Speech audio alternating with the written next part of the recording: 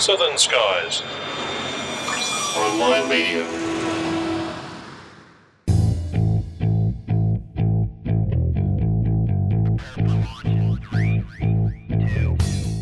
This episode of Plane Crazy Down Under is brought to you by Oz Runways, Australia's most cost-effective electronic flight bag for iPhone and iPad. Get a free 1-month trial today at ozrunways.com.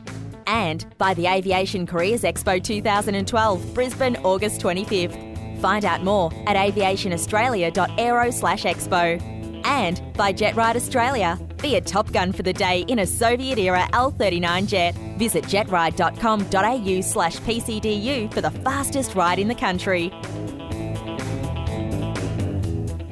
Well, g'day folks, and welcome back to Plane Crazy Down Under, episode number 90 of the program that looks at the world of aviation from an Australia-Pacific point of view. I'm Steve Fisher, and joining me as always, the soon-to-be ballooning in the north of the state, Grant McHerron. How are you, mate? Hey, not too bad, mate. I'm doing a bit of ballooning here, according to the doctor. I've put on a bit too much weight. Oh, no. Well, gee, you want to take a leaf out of my book, pal? What? Salad leaf? Yeah, no, well done about that. No, I'm managing to maintain my Jenny Craigized figure, Grant, but I could afford to lose a few more, depending on who you talk to. Yeah, well, I'm up over 100 kilos and it's scaring me, so it's time for me to work it off a bit more. Oh, that's all right. Oh, well, just don't put so much balance in that balloon. Yeah, no, I think if I just cut back and only drink one slab of beer a night, I'll be fine. And it's been a couple of years since you headed up to around Mildura way to start your balloon licence training and all that sort of stuff, so is that what you're heading back up there to do? Yeah, every 2 years they do a session called The Lake, and it's held at Lake Callalarein at just out of Mildura, about 100 k's out, and a whole bunch of balloonatics get together there. A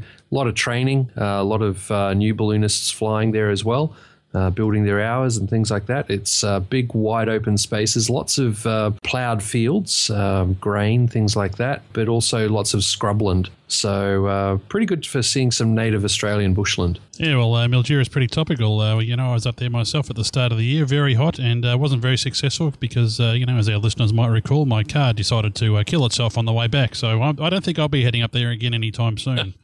Well, it's going to be a little cooler than you were there, mate. But yeah, I'm taking one of our 4-wheel drives up. I'm bringing up the balloon I'll be flying and meeting up with a lot of the crew up there, going up on Saturday and then staying up there for the week and coming back the next Sunday. So yeah, a couple of weekends I'll be away. Sounds like too much fun. So long as the weather is our friend, yeah, I'm looking forward to getting lots of flying in. Okay, well, another very packed show coming up a little bit later on. Kathy Mexitt will be joining us, and she and I are going to be chatting to Australian author Justin Sheedy about his novel Nor the Years Condemn, which is a historical work of fiction centred around the journey of an RAAF pilot back in World War II. An excellent novel. Good to see some Australian authors getting out there and getting it published. Kathy's also got some news for us about the Kyneton Aerodrome. In fact, as we record this tonight, she's been off to the council meeting, along with a great turnout of pilots and other people that are interested in keeping that airport going, and she's got some great news to report a bit later on. But first, we're going to go back in time just a few weeks ago to the Wings over Illawarra Air Show and touch on the subject of the current state of the market and aircraft ownership in general. Aviation advertisers Ben Morgan, myself, and Anthony Crichton-Brown sat down around the microphone and had a bit of a chat about all of these issues, and quite an interesting topic. Let's have a listen.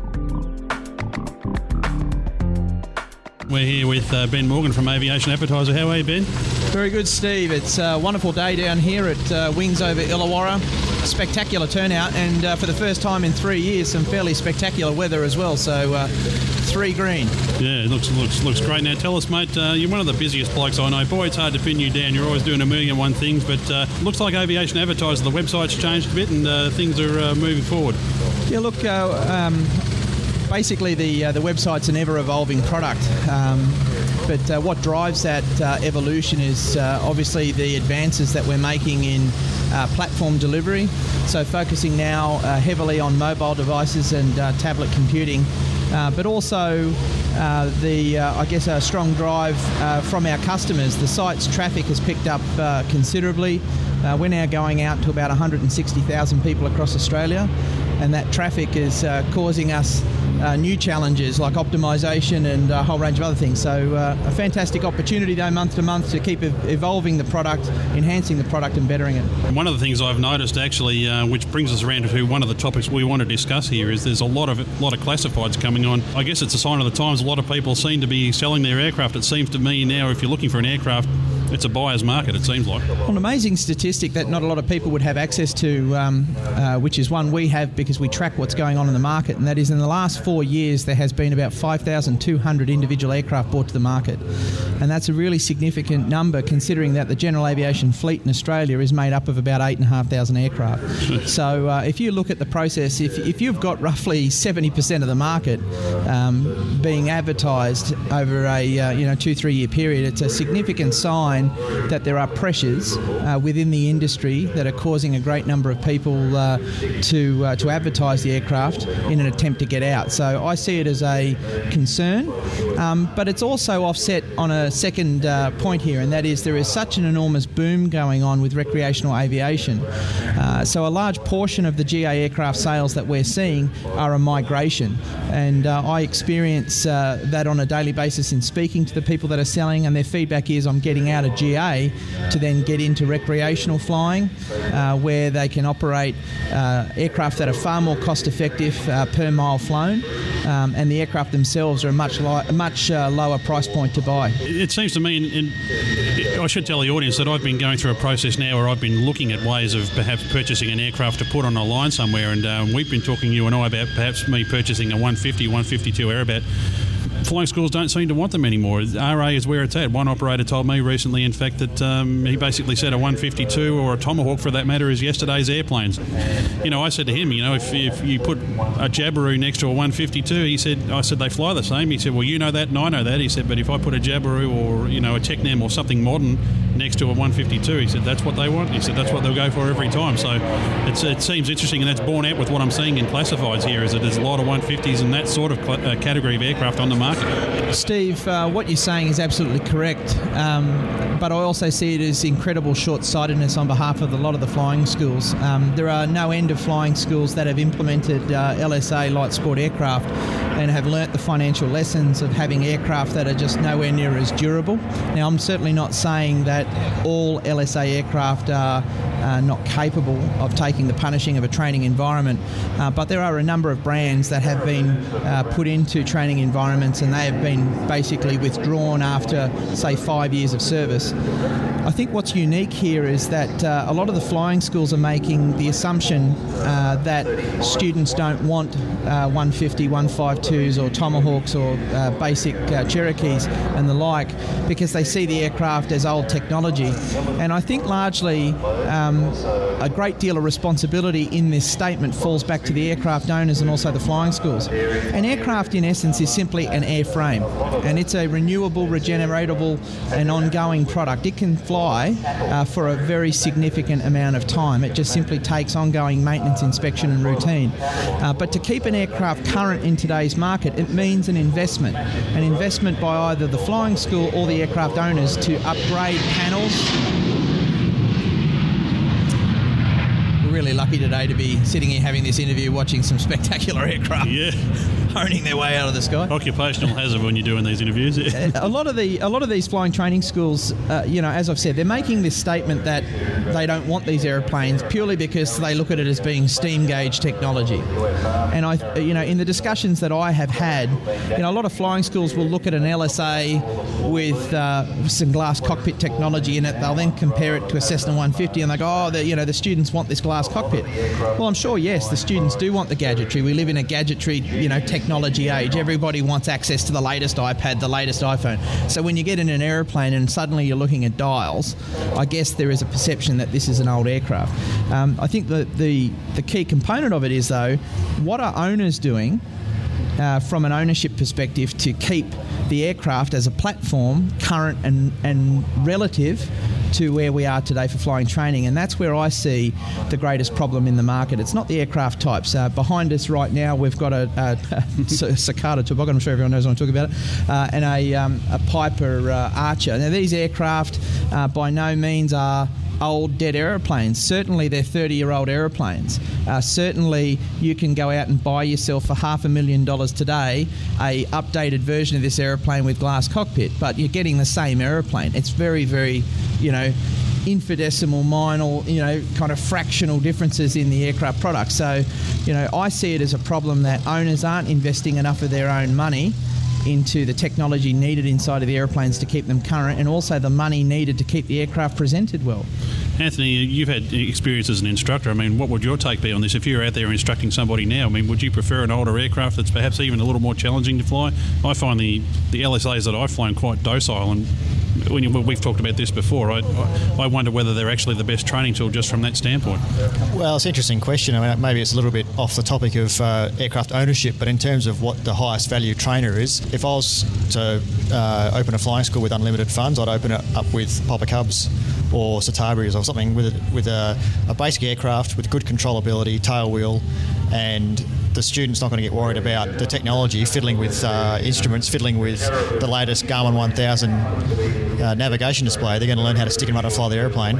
You can always build those other things on top of the basic flying fundamentals. I mean, Neil Armstrong learned to fly in a predecessor of the Cetabria, and look what he went. Next thing you know, he's landing on the moon. Yeah. He didn't need to go and learn to fly in the Apollo capsule, did he? And that's the way you build on. I think there is a bit of a trend these days that Ben just touched on with the technology, is that everyone wants to fly the airplane with a glass cockpit Garmin 1000, and they forget the fact that it's actually an airplane wrapped around this technology. If you want to play with technology, that's great, and they're fantastic things to have in airplanes because they provide you with traffic warnings, they give you terrain warnings, you can never get lost in one of those things, you won't fly in a controlled airspace, all those safety features, but they've got to be secondary to flying the airplane stick and rudder. So to answer your question in a roundabout fashion, looking back, I would say that I wish I learned to fly in a tail wheel airplane that was basic stick and rudder. I didn't. I learned to fly in Cessna 150s and 152s, and I didn't know what I was missing out on until I went back after I became an airline pilot and started flying tail wheel airplanes, and I wish I'd started there in the first place. That's just my view. I'm sure you'll get mail over this. Well, let's talk about buying an aircraft now. Anthony, you own your own Pitts aircraft. Yep. Ben, you've had plenty of aircraft in your family over the time, and of course you're in the aircraft sales business. Boy, I learned a lot about in the last month or so since I went flying up to Temora, actually, and this has been the genesis for me, is wanting to get out and thinking, boy, it's so expensive to rent an aircraft now. Maybe I should buy an aircraft and maybe put it on the ramp at a flying school somewhere and maybe get a little bit of money for it while other people are renting it. And I don't know whether that's going to work for me either, and I just sort of throw my hands in the air at the moment and think I'm a little frustrated and I'm not sure what to do. But you've gone through the experience of importing an aircraft to Australia. You've bought and sold within Australia. I'd be interested in your views about, what's the best way to do that, and what are some of the things that people should consider when they're buying an aircraft? I can only go by experience. I was scratching around in the dark when I bought my aeroplane, and I was just taking advice from lots of different people who had bought airplanes. I think ultimately buying an airplane is a bit like buying a house. You've got to do it to experience it to understand what it's all about. And if you're going to buy your first airplane, I guess my advice would be get good advice from people you can trust, and then start small. Unless you've got millions of dollars to throw around. If you're doing it on a budget, start small and budget for overruns. Importing from the States, if I was going to do it again, I'd make sure I had a good mechanic that could do an inspection for me over there, and I'd go over there with him and do it with him and look over his shoulder. I've got a friend that imported an airplane from the States, and he had a very reputable, they call them ANP mechanics, we call them lamies here, go over his aircraft for him and gave it a clean bill of health, came to Australia, came out of the sea container, had a crack in the crankcase. Now, pretty fundamental thing that an AMP mechanic should pick up. Didn't. He just learnt from experience, and he did all the right things and he's owned airplanes before. Anyone can get caught out. So I had a pretty good run. I've had a few little technical hitches along the way, but I had a pretty good run. My airplane came out of the container as it looked in the photos. I know a lot of people have had different experiences where the seller has sent them all these beautiful photos and videos and stuff that were taken 15 years ago. Yeah. And it came out of the container, looked nothing like what they expected. Mine came out, it looks like it was I expected. It went together and it flew pretty much. I had a few little hiccups, which I wasn't expecting, but hey, that's owning airplanes. And it's been a good airplane ever since for me. But I guess my advice would be, if you're going to buy one from the States, do your homework, get someone over there who's reputable that can do the import for you, and pay a bit more to get it done properly. Don't try and cheapskate your way through it. And that's a good point about buying it from the States. And we've talked to the pricey guys that bring those aircraft in and make a lot of money doing that. With the dollar the way it is at the moment, a lot of people seem to be looking at that as an option. Are you finding that, Ben? Are people bring... Yeah, look, there are a significant number of aircraft which are coming into Australia on a quarterly basis. I believe the numbers for the last 12 months was something like 70 to 80 new aircraft have arrived from overseas. So there's quite a number of people in aviation in Australia that are taking advantage of what is a very unique opportunity, and we need to contrast the environment within aviation against where we are today, and that is Australia largely for the last 30 years has been an environment where the Australian dollar has not been benched very well against the US. As a consequence, to buy an aircraft out of the States, it's been very, very expensive. So what has occurred is the aircraft that have come out to Australia have typically been bought out at significant cost, which has reflected on the prices of Australian aircraft. So for the last 30 years, most aircraft owners in Australia have enjoyed an environment of very little to no depreciation, which is actually very unique considering it's a mechanical capital asset. Things like a motor car will depreciate as much as 30% as soon as you drive it out of the lot, and as far as 50 to 60% of total value within the first 5 years. And traditionally in Australia, aircraft, being light aircraft, you could have bought yourself a brand new 172 in the 1980s, and the aircraft was probably still worth that money by 1996 into 2000. What we're seeing now is we have an incredibly strong Australian dollar, and as a consequence of that, you've got a market willing to go overseas. Now, what has made it even more attractive is you have an American domestic market which is incredibly depressed, and you have a economic downturn within aviation in the United States that's very significant right now, especially in general aviation. So you have almost like the perfect storm of aircraft pricing, which has actually created a huge opportunity for Australian aircraft buyers, where aircraft like Bonanza A36s, certain types of 182s and 172s, 206s, the typical airplanes that in Australia that have been worth, say, roughly 90 to 150,000, all of a sudden you can buy one for 65. So there's a lot of people saying, okay, I want to do this. I want to put it in a container, spend $7,000, have a company dismantle it, ship it, put it back together, and I've got myself a great aircraft. And there's good reasons to do that. It's not a bad thing. It's got a lot of positives. Of course, the negatives are, as you've just explained, there are pitfalls, and there are many of them. My personal opinion right now is I actually think that right now is the best possible time to own an airplane. I think right now has the environment in aviation has created such a significant opportunity for newcomers to make their first aircraft purchase, because all of these airplanes are arriving in from the States. So a significant number of Australian aircraft that are higher time are now coming to market, and they're coming to market much cheaper than ever before. We have seen on average a 35% reduction in aircraft value prices over the last 2 years. An airplane worth $100,000 2 years ago, they're not getting more than 70 grand for this airplane today. So if you've got the cash and you've got the desire to be in aircraft ownership, now's a great time. Steve, obviously one of the things we were speaking about was what is an entry-level aircraft that someone can get into and they can spend less than $30,000 doing it. And there are no end of Piper Cherokees, Piper Archers even, Tomahawks, Cessna 152s, the entire lineage of 150s, and also a range of sport aircraft, older sport aircraft that are on the market, commonly advertised for 20 to 25,000. And I just personally think that these are incredible opportunities for people to get into flying. When it's all about, especially early in the piece, it's all about stick and rudder flying. It's about going out there and getting a feel for it, learning how to navigate the airplane properly without just going DCT on the GPS and following the CDI. I think it's a great time. Oh no, Steve needs a J3 Cub. So that I can fly it. Yeah. I'll swap you for the Piz, mate. What's a Cub worth these days? I know there's lots of different types of Cubs. But yeah, look, a Piper Cub, it's an incredible product.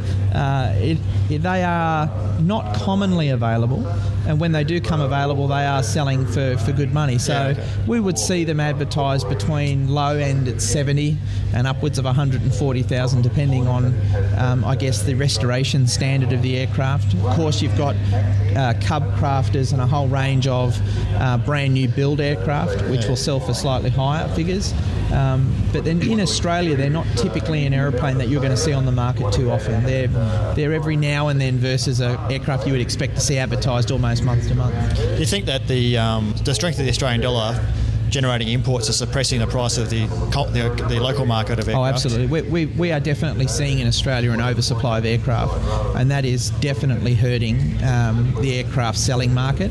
It is right now. It is a buyer's market. There is no doubt about that. So there's room for bargaining on sticker prices. Yeah, there is, and This is the point I'm making. If you're actually in a position where you can say, righto, well, I've actually got $25,000, there are no end of aircraft that you can go out and you can negotiate on.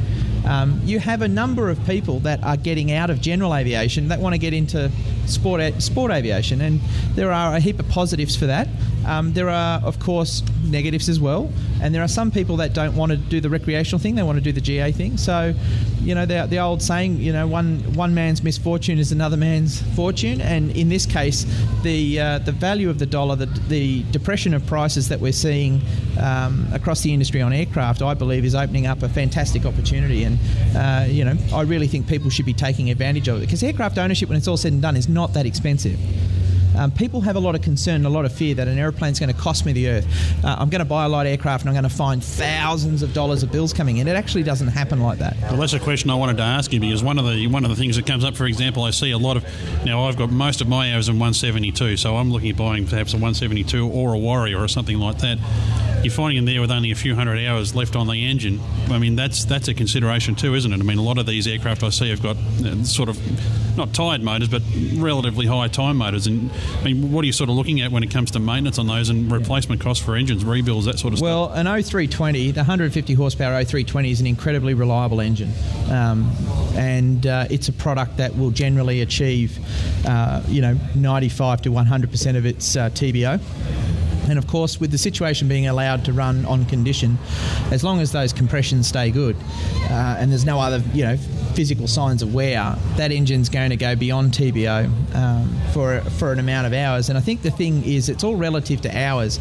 I see a number of aircraft come to market, and there's a psychological thing. As soon as the engine's got 600 hours to run, it's considered to be run out. And that's bizarre, because let me tell you, 600 hours is a lot of flying. It's a lot of flying for a private pilot. You would have to be taking that aeroplane and flying it up and down the eastern seaboard of Australia with some serious frequency to start burning those hours out. And this is the point I make. Buy an aircraft with 600 to run. But you've got to be smart. You've got to take the time, and you're going to have to pay the money to have a reputable licensed aircraft maintenance engineering operation inspect that aircraft and do cylinder leak tests and do all the items that are going to need to be ticked off so that you can be confident that the engine is actually going to achieve TBO. Now, that's why the aircraft logbooks and maintenance sheets are an amazing tool. You can see what the oil usage of the aircraft is. That's usually the first sign that there's a problem, when the oil burn starts to pick up. You can see what the compressions are at the 100 hourly. You can see a pattern. You just go back through the 100 hourlies and have a look. What are the compressions on the 4 cylinders? Are they reducing? Yes, they are. Have we got one cylinder reducing at a greater rate to the others? It might be a case of only doing an overhaul on one cylinder to get that compression back up. So there's a whole range of inspections you can do that basically are common sense things, the same type of stuff you would do when buying a motor car. If you're buying a good second-hand motor car, you'd want to have it looked at. In terms of once you own that aeroplane, what are the costs really going to be? You're going to have to insure this aircraft. It's exactly like insuring a motor car. And I'm here to tell you, I've got a motor car that costs more to insure than an aircraft. But just on that too, Ben, I understand that when you insure an aircraft, it's based on the number of seats in the aircraft. Is that correct? A whole range of variables. Not my experience. It's not, no. There's a whole range of factors that the insurance company is going to take into account. Use of the aircraft, private or commercial. Is there going to be any training going on with the aeroplane? The predominancy you're flying, are you going to be doing it over built-up areas? What type of public liability do you want to carry? What type of further liabilities do you think are necessary? Replacement values, all these calibratable figures that you can actually work with the insurance company to achieve a result. And again, my strongest recommendation here is if you're interested in buying an aeroplane, go to the trouble and pick up the phone and speak with an insurance broker. Give an insurance broker a call and say, hey, my name is XYZ, I'm looking at buying XYZ ABC aeroplane, this is the type of use, and start getting quotes and call a few brokers and get a price on it. And I think a lot of people would be shocked. I mean, I was quite surprised. My father recently bought a 152 Aerobat, And I was looking at it thinking, this is probably going to cost a fair bit to insure, but I was actually quite shocked at how cheap it was to insure the aeroplane. And that aeroplane's being used private use. There's nothing abnormal about it. There's really no aerobatic flight time going on with the aeroplane. And it's basically just like a motor car when it's all said and done. When I got my pits insured, the only question I was asked was, how many hours do you have on pitses? Really? And I was low time on pitses. I probably had less than 100 hours on pitses. So then he said, well, where did you do those 100 hours? Who trained you? And what training did you have? So I answered those questions, and he said, oh, yeah, that instructor's very reputable. He wouldn't have sent you solo unless you were good, or knew what you were doing and weren't going to hurt yourself. So he was happy to insure me at a good rate. I'm interested in the 100 hourly. Now, the 100 hourly versus the annual. Let's say your pits comes up for its 100 hourly, its annual, and it sails through and nothing goes wrong. Yep. I mean, how much sort of money generally are you looking at for an inspection like that? Oh, for pits like mine, without any defects, probably $2,000. $2,000. And would that be, is that a similar sort of cost for a 150, that sort of category of aircraft? Steve, you've actually picked on one of my biggest bugbear topics. And this is I'll make some more room on the card. Yeah, this is just one of my biggest bugbear topics, and that is the cost of 100 hourlies in Australia. It's amazing that you can take the same aircraft to 3 different organisations and you're going to get 3 different 100 hourly rates. And these rates can vary. It can be 100 hourly as low as 1,500 through to as much as 3,000, just depending on who you take it to.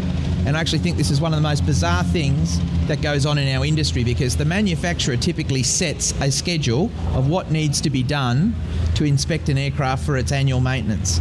And they actually estimate that it should only take so many hours, and yet you take the aeroplane to various various maintenance outlets, and various maintenance outlets will all take different times to complete the 100 hourly.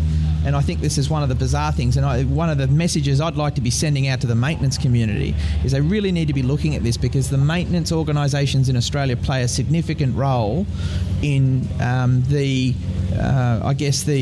impression of aircraft ownership, the costs of aircraft ownership. People perceive maintenance to be one of the most significant elements of owning an aeroplane. And there is no doubt that there are certain maintenance operators that provide what I would see as being extreme value for money, but there are also operators that do not provide value for money. They are very expensive to get aircraft maintenance undertaken with, and as a consequence, they are driving people out of the industry.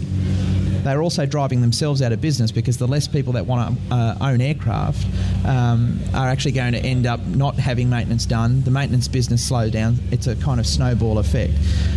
But in terms of an aircraft is typically going to run into 2 elements. You're going to run into a 50-hourly situation if you find the aircraft often enough for oil change and filter change. You're going to have a 100-hourly situation or a 12-month, whichever comes first. And no, it really shouldn't be a significant cost. Most private aircraft in Australia should fall within a category of owners looking after the aircraft. And this is another bugbear I have with private aircraft owners. It's amazing that some of these private aircraft owners that I know own very expensive cars, and they'll polish the car every week. They'll take it down to a wax and polish and spend $80 a week having the car cleaned. And they'll go to extreme details to make sure everything's looked after and there's no scratches on it. Yet with their light aircraft, if a switch breaks, they'll take 12 months to replace it. Or if the aircraft gets filthy dirty, they're not focused enough to look after it. And I think that a greater care and attention from private aircraft owners in fixing defects as and when they occur, rather than allowing them to accumulate. So you end up with a situation where a light aircraft goes into an annual and all of a sudden it's got a score sheet with about 60 items on it. And then, of course, the complaint that this is getting very expensive. My maintenance bills are getting out of control. Well, this is definitely a topic that we're going to have to continue on with. I've got 1,000 more questions I want to get out from this, and I probably still won't own an aircraft in 12 months from now, but I just want something I can get current in. I'm getting very, very frustrated not flying. There's a 2-seat pit special right there that they use it as a flying school, mate. You want to jump in that? Yeah, you can organise that for me, mate. All right, you can take me up on it later. Aviationadvertiser.com.au. Ben, thanks for supporting this trip up here to the Wings Over Illawarra Air Show. We appreciate your support as always. Our pleasure, Steve. Absolutely. No worries. We'll talk to you again soon. Thanks a lot.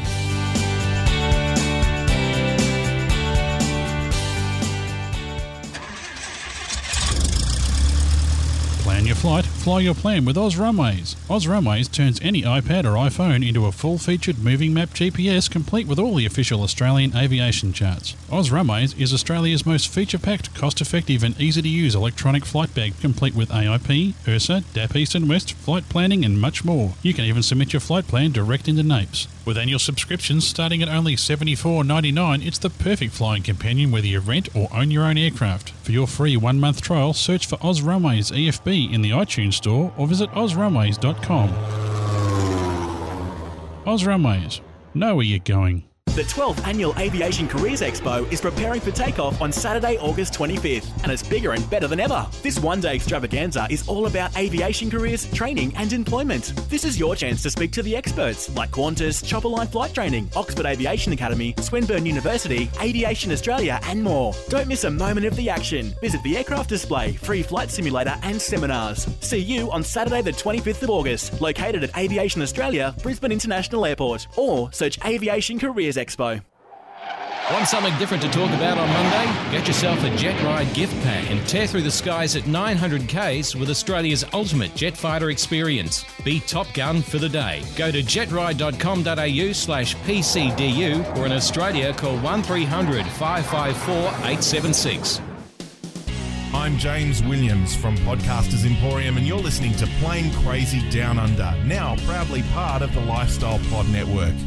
And welcome back, folks, and a big welcome back to Kathy Mexted. Hi, Kathy. Hi, Steve. How you going? I'm very good. You've been doing some reading. I have. Look, it takes a while. I'm not a great reader, although I've been hooking into it since Christmas. Well, I think I've read about eight books since Christmas. And Justin's book that we're about to discuss was on the list. And the name of this book is Nor the Years Condemn. It's written by Justin Sheedy, and he joins us on the line now from Sydney. Justin, thanks for joining us. Thank you very much for having me on the show, Steve, and great to be with Kathy as well. Yeah, Kathy, reading the article that you wrote for AOPA magazine here, it's a very emotive article, and obviously reading the book had quite a profound effect on you. So tell us how that came about before we get into how the book came about. Justin's book came to me through Krisha, who's another writer for the AOPA magazine, and I said, oh, yeah, I'll read it because I'd already done a book review for Helene Young, who we're about to interview soon, I think. And it plopped into my email. It happened to plop into my email at precisely the same time that my son had just waggled an Air Force application form under my nose and was frying the onions, and he's waggling this form saying, can you sign here? And I shrieked at him, I may as well give them your head on a platter, my firstborn, and carrying on. And he laughed. I kind of felt like something had been taken from me, And he just, I was just thinking, haven't we just finished paying for swimming lessons? Like, did he ever learn to swim? And have we done all the things we're meant to do with him? And suddenly he's off to join the Air Force. Then I checked my emails and there was a bing and was this message saying, here's the book for you to review. And I just started scrolling through and I dialed Justin at the same time. And as Justin answered the phone, I got to the part in the book where the main character, who's Daniel Quinn, had just come home from pilot school and he was coming home for Christmas and he was about to head off to World War II. And his mother looked at him walking up the steps and she said in that moment she knew she'd lost her Danny. And I just went, oh, my God. And then I burst into tears and then Justin answered the phone. And so and he thought, well, who's this lunatic? Yeah. So I said, I just have to get a glass of water and we'll have a conversation about this. So it took me about 5 months to get back to the book. I just couldn't get my head around it because I was in denial about the other. But when I finally picked it up, I read it in about 3 days and I just couldn't put it down. It was such a gripping tale. And my husband, who listeners will know, is a commercial pilot and he loves all that war stuff and he knows it back to front. And so he's really the litmus test for me as to whether the book was true to form or not. And as I'd ask him questions about certain aircraft and certain battles or events, asking him if that really happened. And he'd say, oh, just read me the sequence. And so I'd be reading something and then I'd stop because you get a bit tired of reading aloud. And he'd say, don't stop now. You're right in the middle of the battle. Come on, bloody women. So, and he kept saying to me as we drove to Melbourne and back and I was reading all the way and he kept saying, well, what's happening now? What's happening now? So, that was, for me, that was the measure of a good book, not just the fact that I enjoyed it. Justin, have you been writing for very long before you published this book? Yeah, well, it's my second book. I had my first book come out at the end of 2009, and that was called Goodbye Cracker Night, after the great Australian fireworks festival Cracker Night, which so many of us in Generation X grew up with, that magnificent annual festival up there to rival Christmas and your birthday. And Goodbye Cracker Night was a real portrait of the simplicity, the relative simplicity of Australian life and Australian childhood and society back growing up in the 70s by contrast to now. And that was a real mirror portrait, a real mirror to a couple of generations of Australians, and has been really well received. And luckily for my first book, it got me to the Byron Bay Writers Festival 2010. And there, I'd written Cracker Night, and I had already long since started Nor the Years Condemn, which was another ambition of mine to broadcast to Australia and to, hopefully an international audience, a great Australian story, one that I think really needs to be told. And that's the story of how in the Second World War, as part of the Empire Air Training Scheme,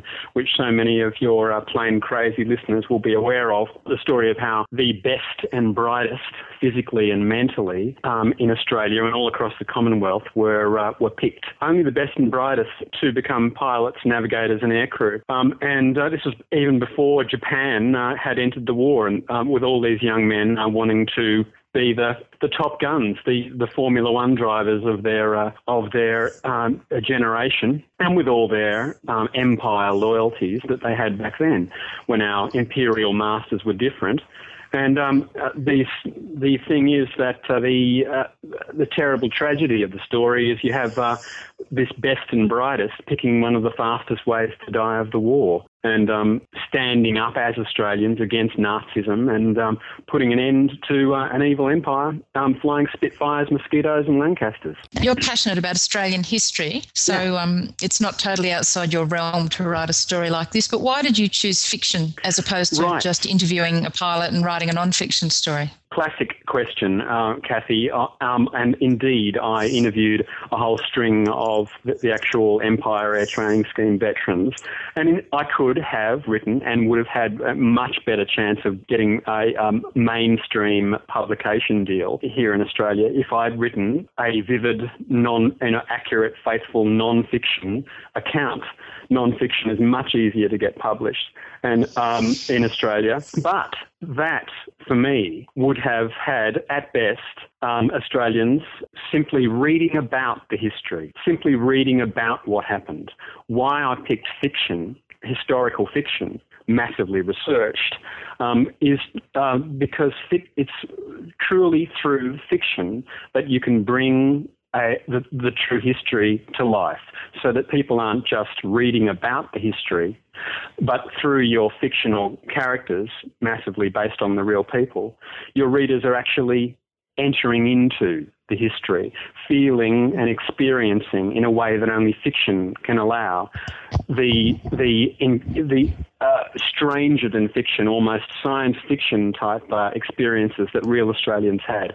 It's through fiction that you can really reanimate the true history. And it certainly draws you in, the reader into the story and the life of Daniel Quinn as he takes that journey from university student filling out the paperwork at the urging of his mate to when, the last days of the war, when he's sitting there reflecting and making peace with the bloke he screamed at in the beginning. But as a non-pilot, like you're a non-pilot, and you managed to capture the experience of the pilots so richly. Well, and that was pretty impressive. I'll just read a bit from chapter 3 where Justin's described Daniel Quinn's is his first ride or his early ride in the Tiger Moth. Leading aircraftman Daniel Quinn sweated in flying coveralls, leather boots, gloves and helmet, goggles tight down over his eyes. 28 degrees Celsius at 9 a.m. The sky was clear blue all the way to the horizon, where a distant line of clouds walled in white heat, sitting motionless in the forward cockpit of the biplane. Whether he sweated more from the heat or from the sheer excitement of the moment, Quinn knew not. He'd never been in an aeroplane before, and from the talk at Bradfield Park, no one else had either. His aircrew selection board had delivered its verdict. Pilot. Thus categorised, he'd been promoted and posted. Report number 4, Elementary Flying Training School mascot. Thank God for the instructor, he vowed. Throttle set. For the ground crew. Contact. And for the parachute on which he sat. So, Justin, who did you interview to get those details? Because you can't make that stuff up. Well, all the pilots I interviewed, a Lancaster pilot, a Liberator pilot, an Avro Anson / Airspeed Oxford pilot, a Kitty Hawk pilot, and an inspirational meeting with a Korean War Mustang pilot, and possibly one or two others. And all those guys would have flown Tiger Moths at some spot around Australia, whether it was the elementary flying training school at Mascot, or they would have gone through Wagga and places like Uranquinty and Narromine, Point Cook and Sale and Summers in Victoria, for example. They all would have flown Tiger Moths. The funny thing was I didn't actually speak to any of them about flying Tiger Moths, about their first time in flight. So I suppose really that account came from my own rare as hen's teeth experience of flying. And so what are your flying experiences? Oh, well, yeah. I truly did fly in the front seat of a Tiger Moth at the 2007 Duxford Air Show for half an hour, and I had I think an ex-RAF instructor in the rear cockpit, and he operated. I never touched the rudder pedals, but I was fully controlling the stick and feeling just this incredible rush of exhilaration and freedom. I was sort of set free from a natural vertigo that I experienced. When the guy said, the guy said, you have control. And I was just stunned that with the control, I was freed from a sort of a panic, a vertigo hitting thermals and so forth. And I became completely at one with this magnificent Tiger Moth and flew it for half an hour down south of the Duxford Air Show, and then curved it round and back north with Cambridge on the horizon, and then did the big 180-degree banking descent into the final approach. And the instructor only took it back seconds before touchdown. And so that was a supreme moment in one's life, but particularly for a non-flyer like myself, and also a massive amount of home PC flight simulation and World War II flight simulation experience. So for me, when getting into a Tiger Moth for the first time and the instructor saying, right, these are the controls, it's this X, Y, Z, you do this, this, and this, to me, I felt incredibly fortunate and just elevated by the fact that, it all made sense. I can do that. Yep, it all made sense. And so that's been the vast majority of my virtual flying experience has been on simulators. Well, you certainly portray it very poignantly in the book, when he's doing his first training at Mascot. You told me about a meeting, the moment when you decided that you had to write the book was after a meeting with a guy in a department store in Sydney? Yes. A distinguished-looking gentleman I saw of that generation of Australians who still wear suit jackets to go shopping. Did you just lunge at him, or did you just lunge at him, or did you bump into him, or what happened? On an escalator or something. It was in about 2000. The thing is, I just march up and talk to people. I lunged at him, Kathy. I just do. I'm a compulsive interviewer of people. But people like veterans are, can be amazingly willing to talk. And which is an incredible thing, because you think, well, when you ask them questions about what they did and what they experienced, might this open up terrible, pathways to memory? Might it awaken, ghosts, that have long since been laid down in their memories? But with all the veterans I've interviewed and met, it's with great willingness, great modesty they all exude. And this is the incredible thing, great affection for the incredible experiences they had. And this gentleman, I noticed, I somehow got talking to him because we see a lot of the old blokes, with their suit jackets out in department stores with RSL pins on the lapel. But this bloke had one with gold wings, and in a nutshell, I asked him what that was. And it was for the Royal Australian Air Force Association, which is sort of like a miniature version of the RSL, but for Royal Australian Air Force veterans. And he was distinguished looking, fit for his age, and no wonder he'd been, a sports star, elite type young bloke who during a career had been exceptional enough to be picked to fly Mustangs in Korea. And I knew from my keen interest even then that this meant he was a flyer of ground attack missions with, I think, was it 75 or 77 Squadron?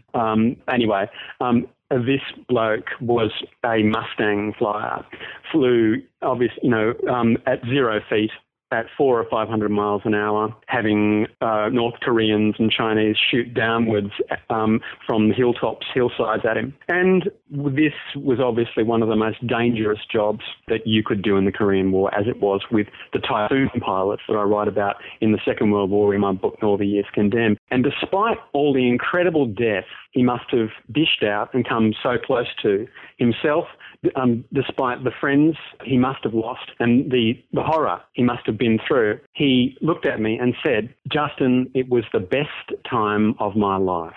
And this was one of those formative, inspirational moments for me that I thought, I've got to write the story of these young guys who had diced with death in piston engine aircraft and went through all they did and yet still look back on it with incredible affection. I thought, I've got to get across this monumental irony that they can look back on something so lethal so fondly. And this guy remembered his Mustang and the beauty of it to me. And it was like so many, Battle of Britain pilots, docos you might see, that you have these guys whose world was a world of death. And yet they look back on their Spitfires, they look back on their Mustangs as if with the fondness of a first girlfriend who wasn't just a nice-looking girl, but who was a top-flight model swishing down a catwalk.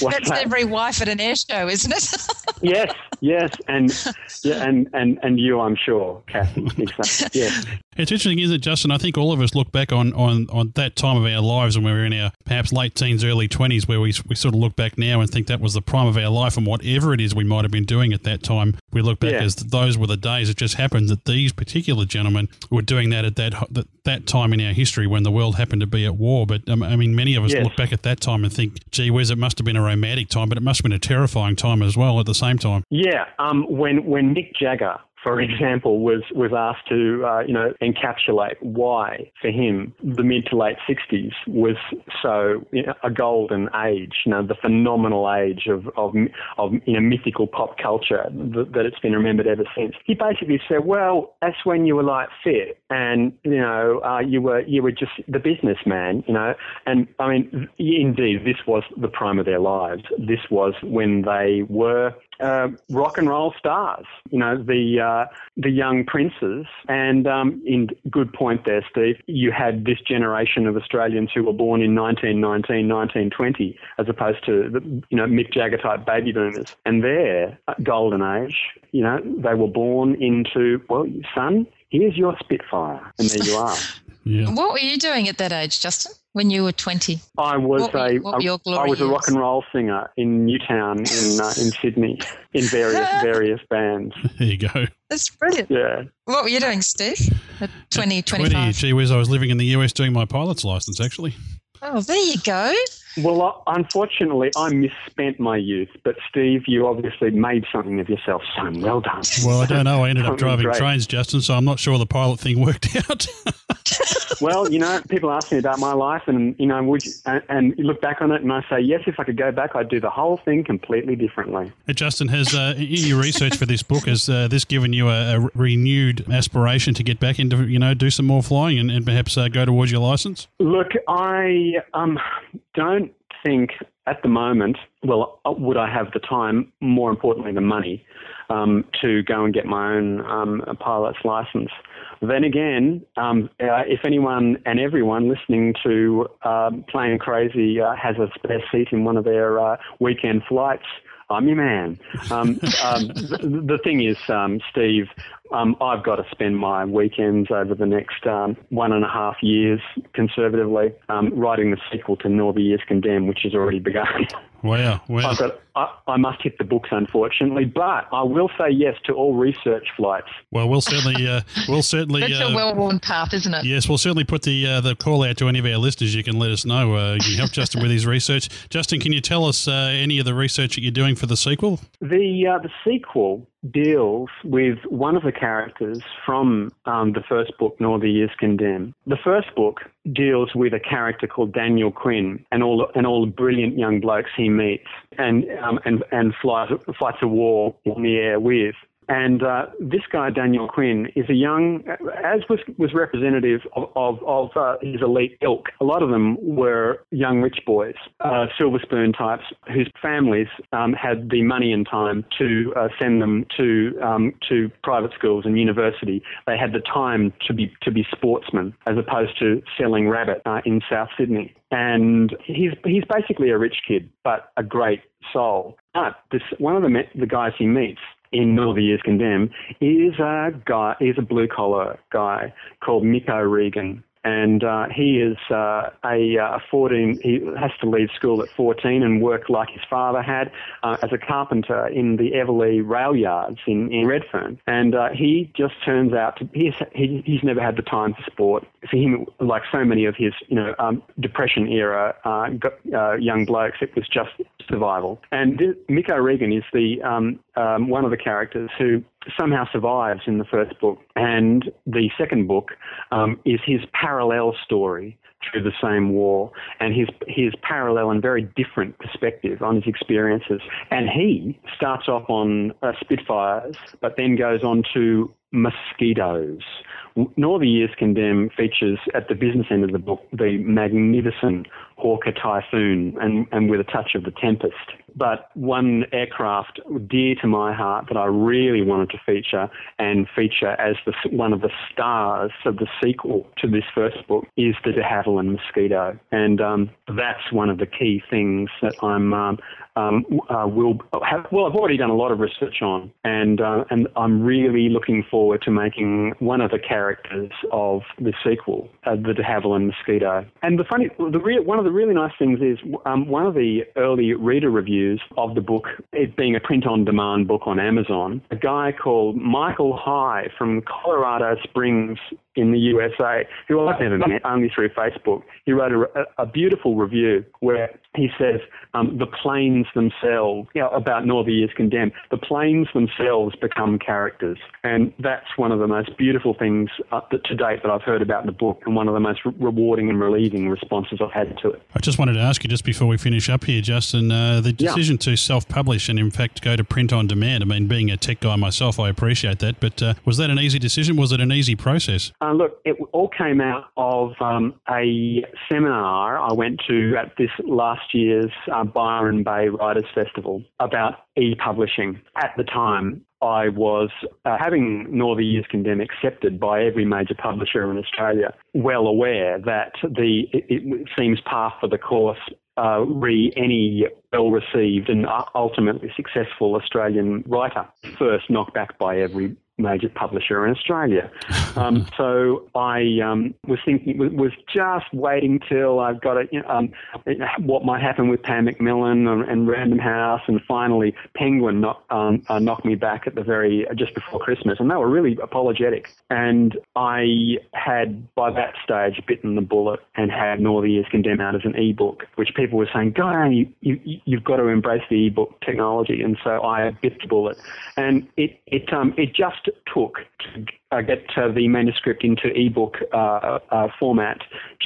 And that was via Smashwords, where the book's available as an ebook. It just took very careful and methodical eye for detail and application to get the manuscript into the correct simplified format with all the semi-invisible code beneath Microsoft Word smoothed out so that it turns into a seamless ebook. And then the print-on-demand thing, which was via an Amazon affiliate company called CreateSpace. And that, once again, it was doable. And though for something serious as print-on-demand, I did think, no, I could have done it myself. It just would have taken a few months longer. So I engaged a very excellent e-typesetter from Canberra, just exchanging everything via emails over the Christmas period. And in the first week of January, I got the book in proof versions coming out from CreateSpace and ready to ship off to say yes to upload to Amazon. So it's doable. It just takes care and attention and meticulous eye for detail, which I assume will be traits of all your pilot listeners. Absolutely, absolutely. The book is called Nor the Years Condemned by Justin Sheedy. As he mentioned, you can find it at smashwords.com. Just go there and type Justin's name in. It's also available from amazon.com. I note here as I look in paperback and also as a print-on-demand. Justin, thanks very much for spending some time with us this evening. Really appreciate it. Thank you very much, Steve. And thank you very much to Kathy as well for the article as well. No worries, Justin.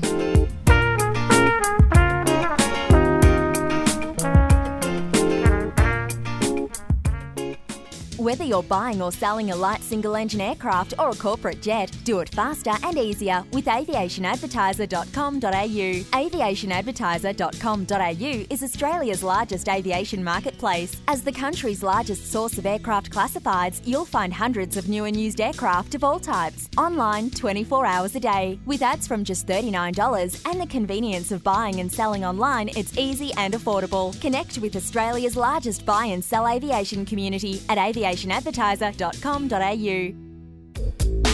Hi, this is Max Flight. This is Milford from Flight Time Radio. You can catch Grant and Steve each week on the Airplane Geeks podcast with their Australia Desk report. Over on our podcast, Steve and Grant send in a bi-weekly update that covers flying in the Southern Hemisphere. Our listeners look forward to the Flying Down Under segment for the great interviews and a taste of aviation life from another point of view. www.airplanegeeks.com. If you get a chance, visit FlightTimeRadio.com to learn a little about our radio show and podcast. Well, I've interrupted the show long enough, so let me turn all you plane crazies back over to the guys and their usual outstanding content. Cheers from America.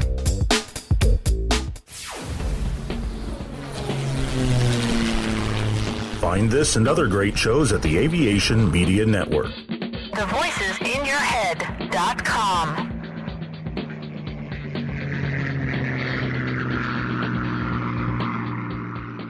And welcome back, folks. And I tell you what, it's good to see people getting out there and doing a bit of writing and, Australian authors and getting it published. And if you want to have a look at the article that Kathy wrote about Nor the Years Condemned, we'll put a link in the show notes here to her article, which is in the June-July 2012 issue of Australian Pilot. Kathy, now we've had you out and we've had you being busy, but before we talk about where you've been this fine evening, let's talk about aircraft ownership, because you've had an aircraft or two up there at your palatial mansion up there on the other side of town.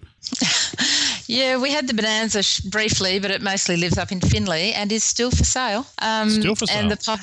Still for sale. And the Piper Cub that we love lives between here and Finley as well. It was interesting there hearing Anthony Crichton-Brown talk about his preference for ab initio pilots learning on something like a Cub. I mean, you've got a few hours in the Cub. Would you agree with that? Yeah, well, I learned in a 152 and then I flew the Archer, which was Dad's plane. And, they're just so stable and easy to land. So getting in the Cub was a real shock because you've not only got to learn to steer it, it's really titchy on the steering, and particularly when you're landing, to bring your face down first and let the tail follow, or even doing the 3-point landing, you've got a much higher attitude. When you're coming into land, it just doesn't kind of feel right. But once you get the hang of it, it's great. So you've got a lot more control, but you've got a lot more room for error. When it goes wrong, it can go horribly wrong. Especially if the wind's coming from the wrong direction.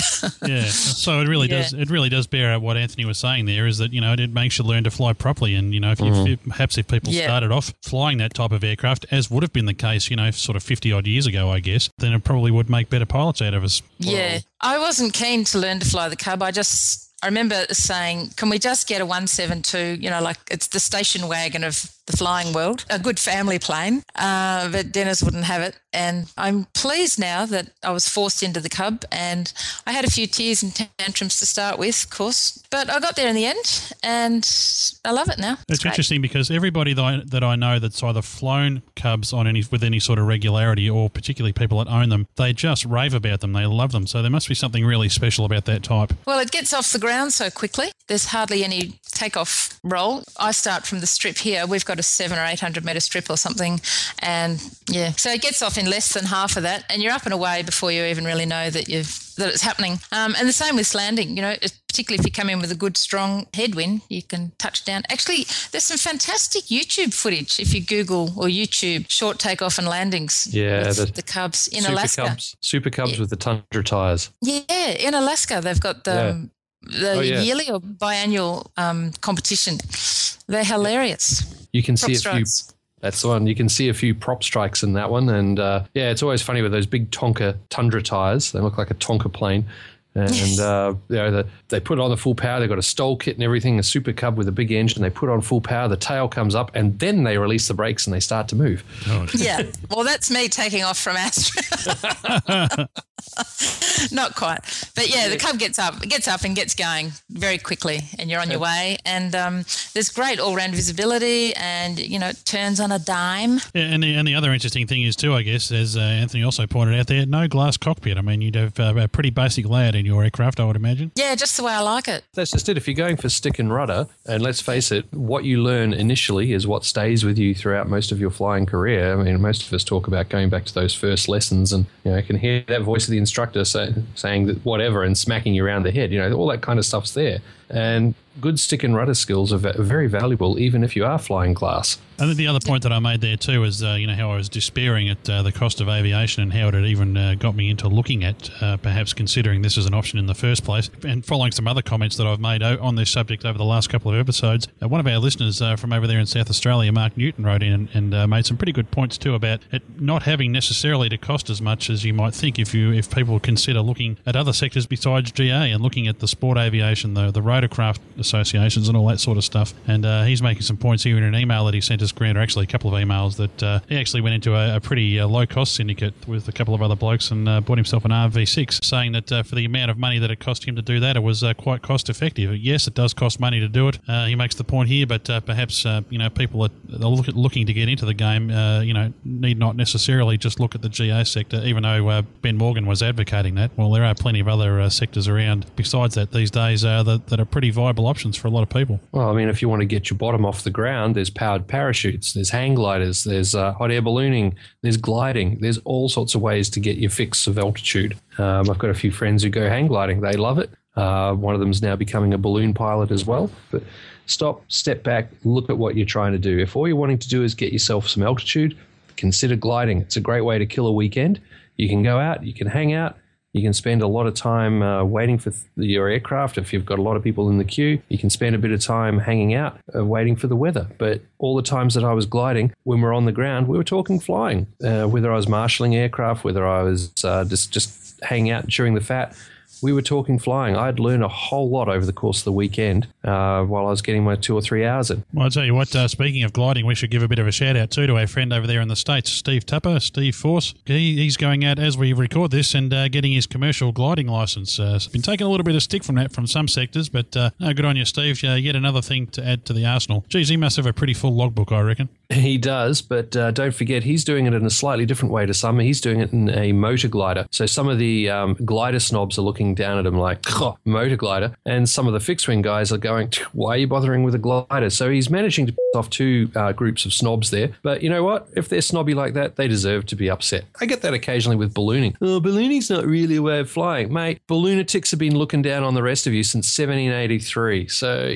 it's this snobby attitude that hurts aviation. People going, I fly a jet, I'm better than you, or I fly a GA aircraft, I'm better than the guys in the glider. Wrong. Everyone's getting the altitude the way they like. We should be supporting everyone in the industry. Yeah, well, I tell you what, Grant, I don't think we need to worry too much about that with Stephen Force, because in true style, he hit back at them, and he's been doing so on Facebook. And didn't he just? Yeah, good on Steve Tupper for doing that. Airspeed Online, just look that up on Google, folks. If you haven't checked out his podcast, highly recommended. And I tell you what, that's enough praising up of Steve Tupper. I tell you what, Steve, I'm going to have to send you a bill.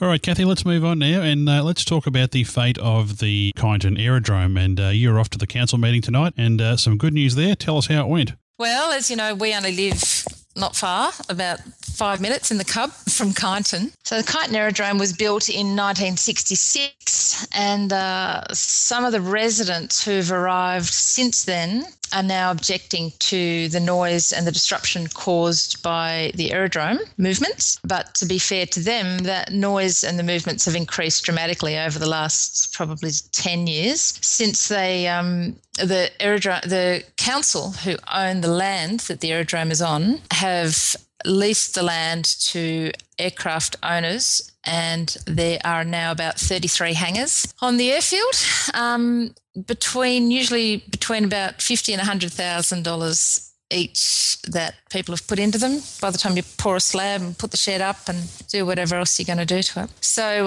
the council had to do something when they got all these complaints. People were wanting the aerodrome closed. Some people said, can't you just relocate it, which is obviously not an option when you've got all that infrastructure and all that money tied up in it. Anyway, there was 947 letters went to council, mainly from locals, supporting the aerodrome to stay, and there are 11 letters sent asking for it to go. But one of those letters included 103 signatures on a petition. So they've looked at all the options, and one of the deciding factors is that the council had given the hangar owners 2 by 9 year leases. So for 18 years, the council is obliged to lease the land to the hangar owners, and they're only halfway through that now. So whether they want to close the aerodrome or open it or expand it or whatever, they have to honour the next 9 year agreement with people that have those leases. So at the moment, they've said, we're going to keep it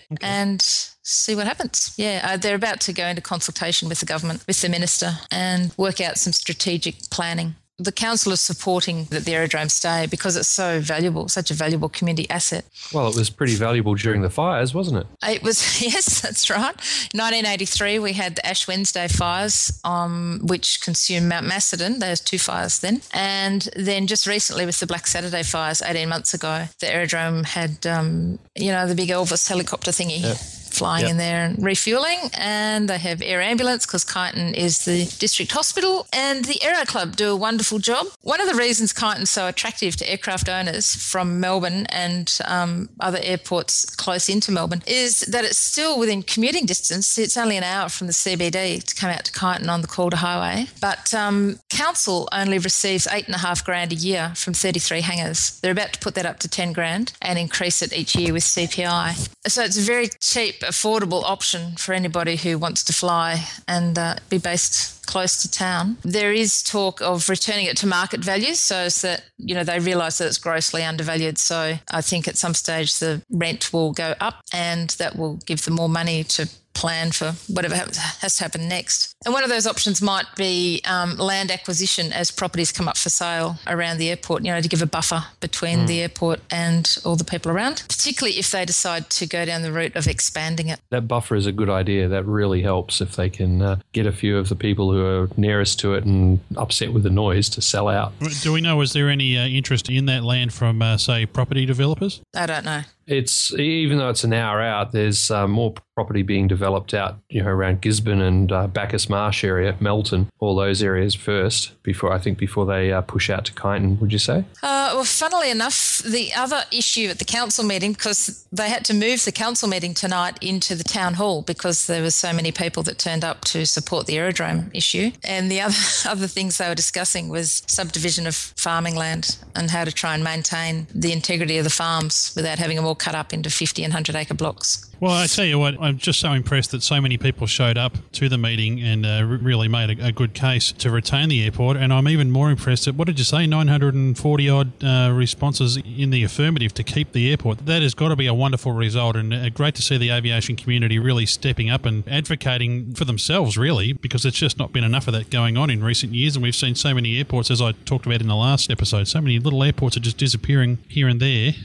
being swallowed up by development and all this sort of stuff. This really makes me really happy to know that so many people have banded together here to make sure this airport stays running. Yeah, it's a pretty vibrant community over there, and I did a story on it in Australian Pilot probably about 12 months ago, just on Kyneton as a destination. They've got a really active aero club, they've got a really cohesive committee, and all the funds that the council get in income from the hangars, they just hand it all back over to the Aero Club, and the Aero Club maintain the whole place. And I think every 25 years there's funds put aside, and the Aero Club and the council have a commitment every 25 years that they have to redo the sealed runway. Yep. And so they just, work together. It's a really good working arrangement, actually. Yeah, no, it's a good little layout. You've got two strips, two runways, one sealed and one grass, it looks like, at 90 degrees to each other. Which is really good when you're in the Cub.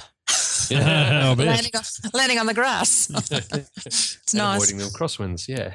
Yeah. Now, is that the Shire of Macedon Rangers? It is, yep. Well, I just want to compliment the city councillor. You wouldn't hear me saying that very often, would you, Grant? But nope. I want to compliment the councillors for making that decision to keep that airport running. I can't tell you how pleased I am to hear this news. The other thing about Kyneton is I remember we'd never really heard of it before someone mentioned it to us. The reason we came out here was because we wanted to be near a small aerodrome, and we were living in Melbourne and hated it. We were there for 6 months, and Dennis came home one day and just said, we're getting out of this hellhole. And we'd been looking at Bacchus Marsh, but we just couldn't find a house that we liked. And so someone said, I'll go out to Kyneton, and we came out here and loved it because it's such a gorgeous area. So it was definitely the aerodrome that brought us to the area. And even though we fly from our farm now, we haven't always had the farm, so we used to be based at the airport for a short time, but we still use it a lot for fuel and socialising, and you can fly in there any Saturday and you'll find them all having pies, and neat. Everyone comes out of their hangars, with their various projects. That's awesome. Excellent, that's outstanding. Really we should get out there one day and record an episode of the show there, Grant. I think that's a great idea. I'll tell you, the best time to come would be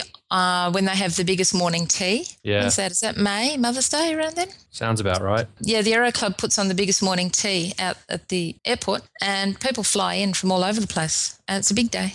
And you have a cup of tea. I'll skip on the tea. Really? I'll take coffee, though. I'm not a coffee drinker. I don't know. You can always go down to Piper Street, catch a cab, go down to Piper Street in Kyneton. Kyneton's a very trendy little town. No, that's and great. Piper Street's pretty well known for, it's a big foodie destination. You can always read about that in almost any weekend age. There was something about Piper Street. That was one of the points I made in my story, was that the guys can hang at the airport and do their stuff, but anyone who doesn't want to be at the airport can just get a cab into town, and there's lots of foodie stuff. There's fantastic bed and breakfasts, antique shops. There's lots to see and do, wineries. Golf course. And we should mention that the Aero Club out there is, unsurprisingly, the Kyneton Aero Club, and if people would like to find out more about Kyneton Aero Club, they can find that at kynetonAeroclub.org. Grant will pop a link to that in the show notes, and there's lots of information on there about Kyneton Aerodrome. If you're coming down to Melbourne, any of our flying friends, and they're looking for a place to stop in, well, now that the community there has shown, how determined they are to keep this place running, I would encourage all of our pilots, if you're flying down this way, to drop in there and support that aerodrome and support the Kyneton Aero Club. Excellent news. Yep. I'd just like to say thanks to all the folks who either heard about it on the show or caught it on our Facebook page and took the time and effort to send in a letter. Well done, and thanks for supporting that. It's great to hear over 900 letters. That's a pretty good turnout, and I'd like to think that some of them were because they saw it on our page. Okay, well, Kathy, what's that? What else is on the agenda? Are you doing any more writing? How's the book coming along? Hey, the book's going well. I've done the first 2 chapters, and I've been talking to a publisher, and she's waiting for the 2 chapters, which I'll send next week. Then it's a nervous wait.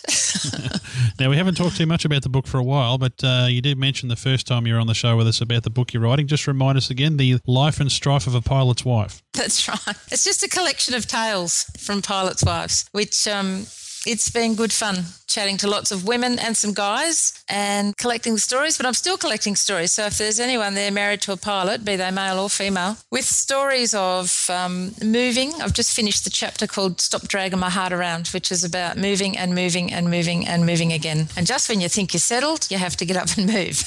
And Kathy is an expert on this topic, folks, because her husband is an airline pilot and they've done their fair share of moving around, it sounds like. Do you know, I've had 15 houses in 20 years. Good Lord. And I have, the next move will be my 6th city or 6th place in 20 years. Now, that's very Air Force, I can assure you. Yeah. Yeah, well, I didn't sign up for the Air Force. One of the chapters is called Down in the Shed, and I'm really looking forward to exploring what's down in people's sheds.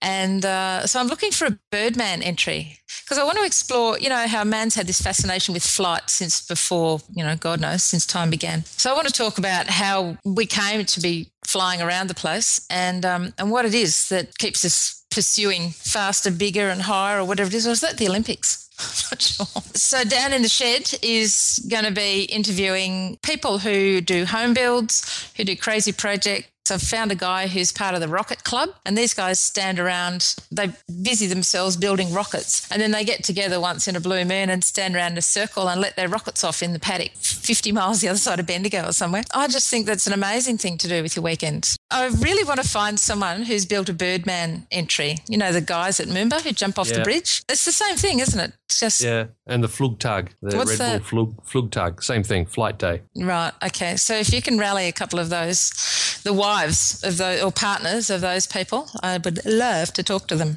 Okay, if anybody has any information on any of those subjects, they can drop us a line here, playingcrazydownunder@gmail.com, and we'll pass those on to Kathy. Or you can follow Kathy on her Facebook page. She needs more followers there. Kathy Mexted, Writing and Photography. Well, folks, I think that pretty much wraps up this episode. We've gone through quite a bit today, but one thing we've got to put out there is Evan Shue, one of our mates online, he got his navigation endorsement to his RA Oz ticket. So now he can actually go cross-country in his light two-place aircraft. So congratulations, Evan. We're looking forward to, Yes, there's our studio audience. They're here just for any eventuality like this, Grant. Sorry, mate. I didn't realise you were keeping them behind that curtain there. But great to see they came out for it. But, congrats to Evan. And we're looking forward to reading all about the flights that he's going to be doing on his blog, 1000feetagl.blogspot.com.au. We'll, of course, put a link in our show notes to that. But, congrats again to Evan, and looking forward to hearing more. He flies out of Ballarat, and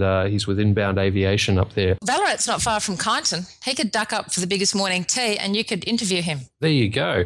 So Cole Griffin's not too good. I was talking to his mate tonight at the meeting, and in the story I did for Outback magazine, Cole said, I'll make it to 100, I'll walk it in. Well, I'll try anyway. But at 93, he's had to succumb and get a pacemaker. Well, that's all right. He can still walk with a pacemaker. Yeah, I know. That counts. Yep. That counts. It's still walking. Oh, fantastic. Well, we certainly wish Cole well, and we can go back to our episode. What was it, about a year or so ago, Grant, that we met Cole Griffin out there at Point Cook? Yeah, it was the RAF pageant earlier this year. Yep, and I tell you what, he can tell a lot of good stories, Cole Griffin. And in fact, it was only that he was so busy. Otherwise, we could have been there for 3 or 4 hours. He had a lot of stories he wanted to tell us that day. We'll have to go back and speak to him again sometime. Well, you can usually find him at Kyneton Aerodrome as well. So. Oh, see, there's a common theme right there. I think the sooner you get to Kyneton, the better, you lot. Absolutely. Well, I'll tell you what, somewhere else we need to go up in August is to Brisbane. They're having our friends up there at Aviation Australia, that's at aviationaustralia.aero, are having an Aviation Careers Expo. Now, you heard us mention that at the start of the show in the sponsor messages. Now, we know we have a lot of younger listeners listening to the show here considering aviation careers, and as we always point out, there's far more to aviation than just being a pilot. One of the other things they do up there at Aviation Australia is they do a lot of training for flight attendants and cabin crew. So aviationaustralia.aero/expo, and we'll be talking to the guys from Aviation Australia in an upcoming episode about some of the things that will be going on up there. But Grant, good to see that this sort of thing is going on. There's a lot of doom and gloom around the aviation industry at the moment, so it's good to see that people are still out there promoting jobs. Mate, we may be at the bottom of the curve at the moment. Things aren't looking really great, but they're saying that in another few years, we're going to be picking back up, and all that requirement for skilled aviation people, technicians, cabin crew, technical crew, even just people doing load sheets, the works, rampies, it's all going to be required. So good to get in now and be ready when it picks back up again. Okay, and as we sign off here, we should mention that we've got a few more interviews that we've recorded to put into future episodes. In fact, Kathy, we've recorded an interview with another author that'll be coming up 1 or 2 shows from now. Yes, we've spoken to Helene Young, and she's going to talk to us about her 3 books, the third which is being launched in Cairns at the Cairns Aero Club. Was it North Queensland Aero Club at the Cairns Airport in about a week, I think. Okay, which means... So anyone in Cairns can rock up to the North Queensland Aero Club and tell her I sent you. We'll also be discussing the ever-changing levels of technology in the cockpit and on the flight deck these days, particularly when it comes to use of devices such as the iPad. And there's also been some really interesting changes announced by CASA in the last few days surrounding Australian private pilot medicals. So Baz and I will be chatting to CASA about that in the next episode. Well, busy times here at PCDU. ATC Ben will be in attendance at this year's Air Venture. That's at Oshkosh, of course, in Wisconsin. Peter Johnson will be representing us at Farnborough 2012 next week. So we're hoping for an interview or 2 from Aussie or Kiwi companies over there, and make sure you don't miss Peter's new European aviation show, of course, Aviation Extended. That's at aviation-extended.co.uk. But I think that just about wraps this episode up, Grant. I think you may be right there, mate. Kathy, thanks for joining us again, and where can people find you on Twitter and on Facebook and all those other places? On Twitter, it's Carscribe, Kascribe, and on Facebook, it's Kathy Mexted Writing and Photography, or you can just go kathymexted.com.au. Fantastic. And Kathy Mexted Writing and Photography. We need lots more people to follow Kathy on Facebook so she can become even more famous. So famous. Thanks very much for listening, folks. We certainly hope you enjoyed it. We'll be back soon with another episode of Playing Crazy Down Under. But I tell you what, if you're flying out to Kyneton Aerodrome this weekend, Grant, just remember this. It's what's down under that counts, folks. You've been listening to Playing Crazy Down Under, hosted by Steve Vischer, Grant McHerron, and Kathy Mexted. You can follow us on Twitter at PCDU. And for more information about the team, feedback, storylines you'd like us to follow, and any advertising inquiries, go to our website, planecrazydownunder.com. Playing Crazy Down Under is a Southern Skies online media production.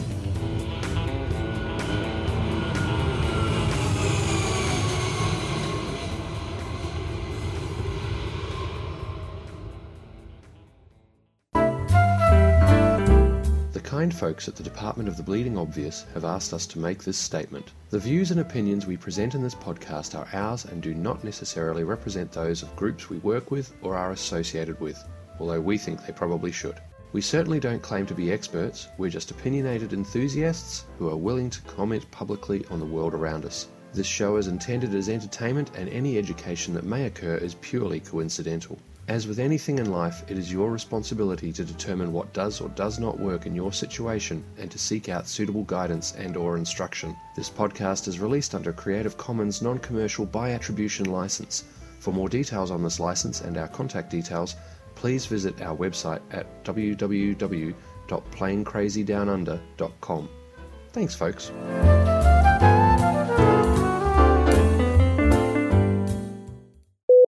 They edit, Steve. First time tonight. Yeah, there you go. Ding. What'd you say? First one. No, well, this is going to be a really easy edit so far. Well, just see, there I go again, Steve. We've got to edit that. Hello, how are you? Steve. Hello, how are you? I'm very good, thank you. Hey, Christopher, say hello. Hello. Oh, there you go. Hello, Christopher. Welcome to the madness. Oh, Chris is used to it. Oh, thank you. Oh, okay, who do I lose? Not me. Oh, I think she was just plugging her headset in. Line in. Oh, that sounds better. Ooh. How about that one? Oh. Hello. Yeah. Oh, it's working. Yay. Leave that one plugged in permanently. You are my sunshine, my only. You make me happy when Skype is great. Oh, well, crikey. If only I had my... You'll never know, James, how much I love your headset. You're not ever getting it back. Please don't take my headset away.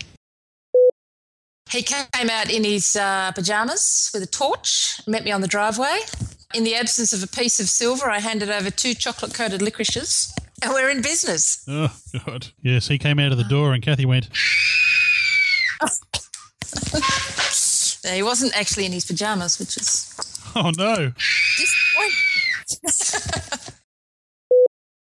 Oh, that made me laugh. Right. Imagine the editing when you get me giggling. Oh, I totally know, because don't forget I edited you and Helene. That's right. Oh, my God. Why do you think I inserted a fresh SD card into the recorder? I'm sorry. I'm a bad podcaster. Bad. Naughty podcaster. Bad. Is my volume right? Yeah, no, that's perfect. Perfect. No, it's too loud. We can hear you. You don't make me laugh. You're just silly. And we were all asked to wear hats and shirts and things that identified us as aviation-related people. So you wore your PCDU shirt? No, I wore the hat on my fat head. Yeah. And Does this hat make my head look fat? well, that's because I just had my hair done. I told you that. Was that too much of a mouthful? I didn't let you talk much here, Grant. That's probably a good thing. I think the people will love it. So, sorry, Steve, you're hearing typing from both of us. Yeah, I am. Yeah. Stereotyping. Oh, stereotyping. You're stereotyped as, but dear me.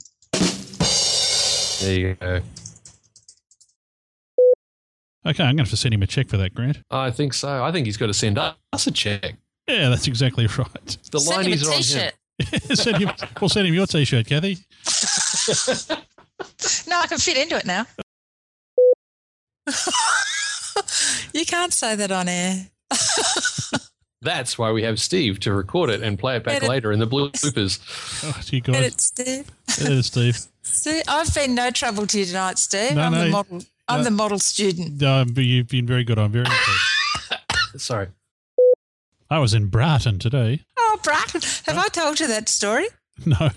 When I was learning to fly, way back then, I was up in Toke and the instructor had a video on approach into Moorabbin, and he said, no, apparently to be able to fly general aviation, you need to learn to speak like the man on the BBC. And so he put on this video, and the guy said, and he was talking about, then you come into Brighton Pier and you give a call, Moorabbin Tower, Mike Alpha uniform is a beam Brighton. Brighton. And we laughed our heads off. So I remembered that, and then as I gave the call, a beam Brighton. Brighton. Yes, I was in Brighton. Brighton. Yes, that's what happened. And then the instructor and I laughed our heads off. And next thing I knew, at Moorabbin, it was all on again. Yeah, there you go. Looks like meat's back on the menu, boys. Oh, sorry, no, that was Lord of the Rings. Drumming fingers. Yeah. I was waiting for you to say it's all go. Well, it is. I'm just waiting for you to shut up. I kept saying, wait a minute. Houston, we have a problem. Grant's gone mad. You say this like it's a different thing to normal.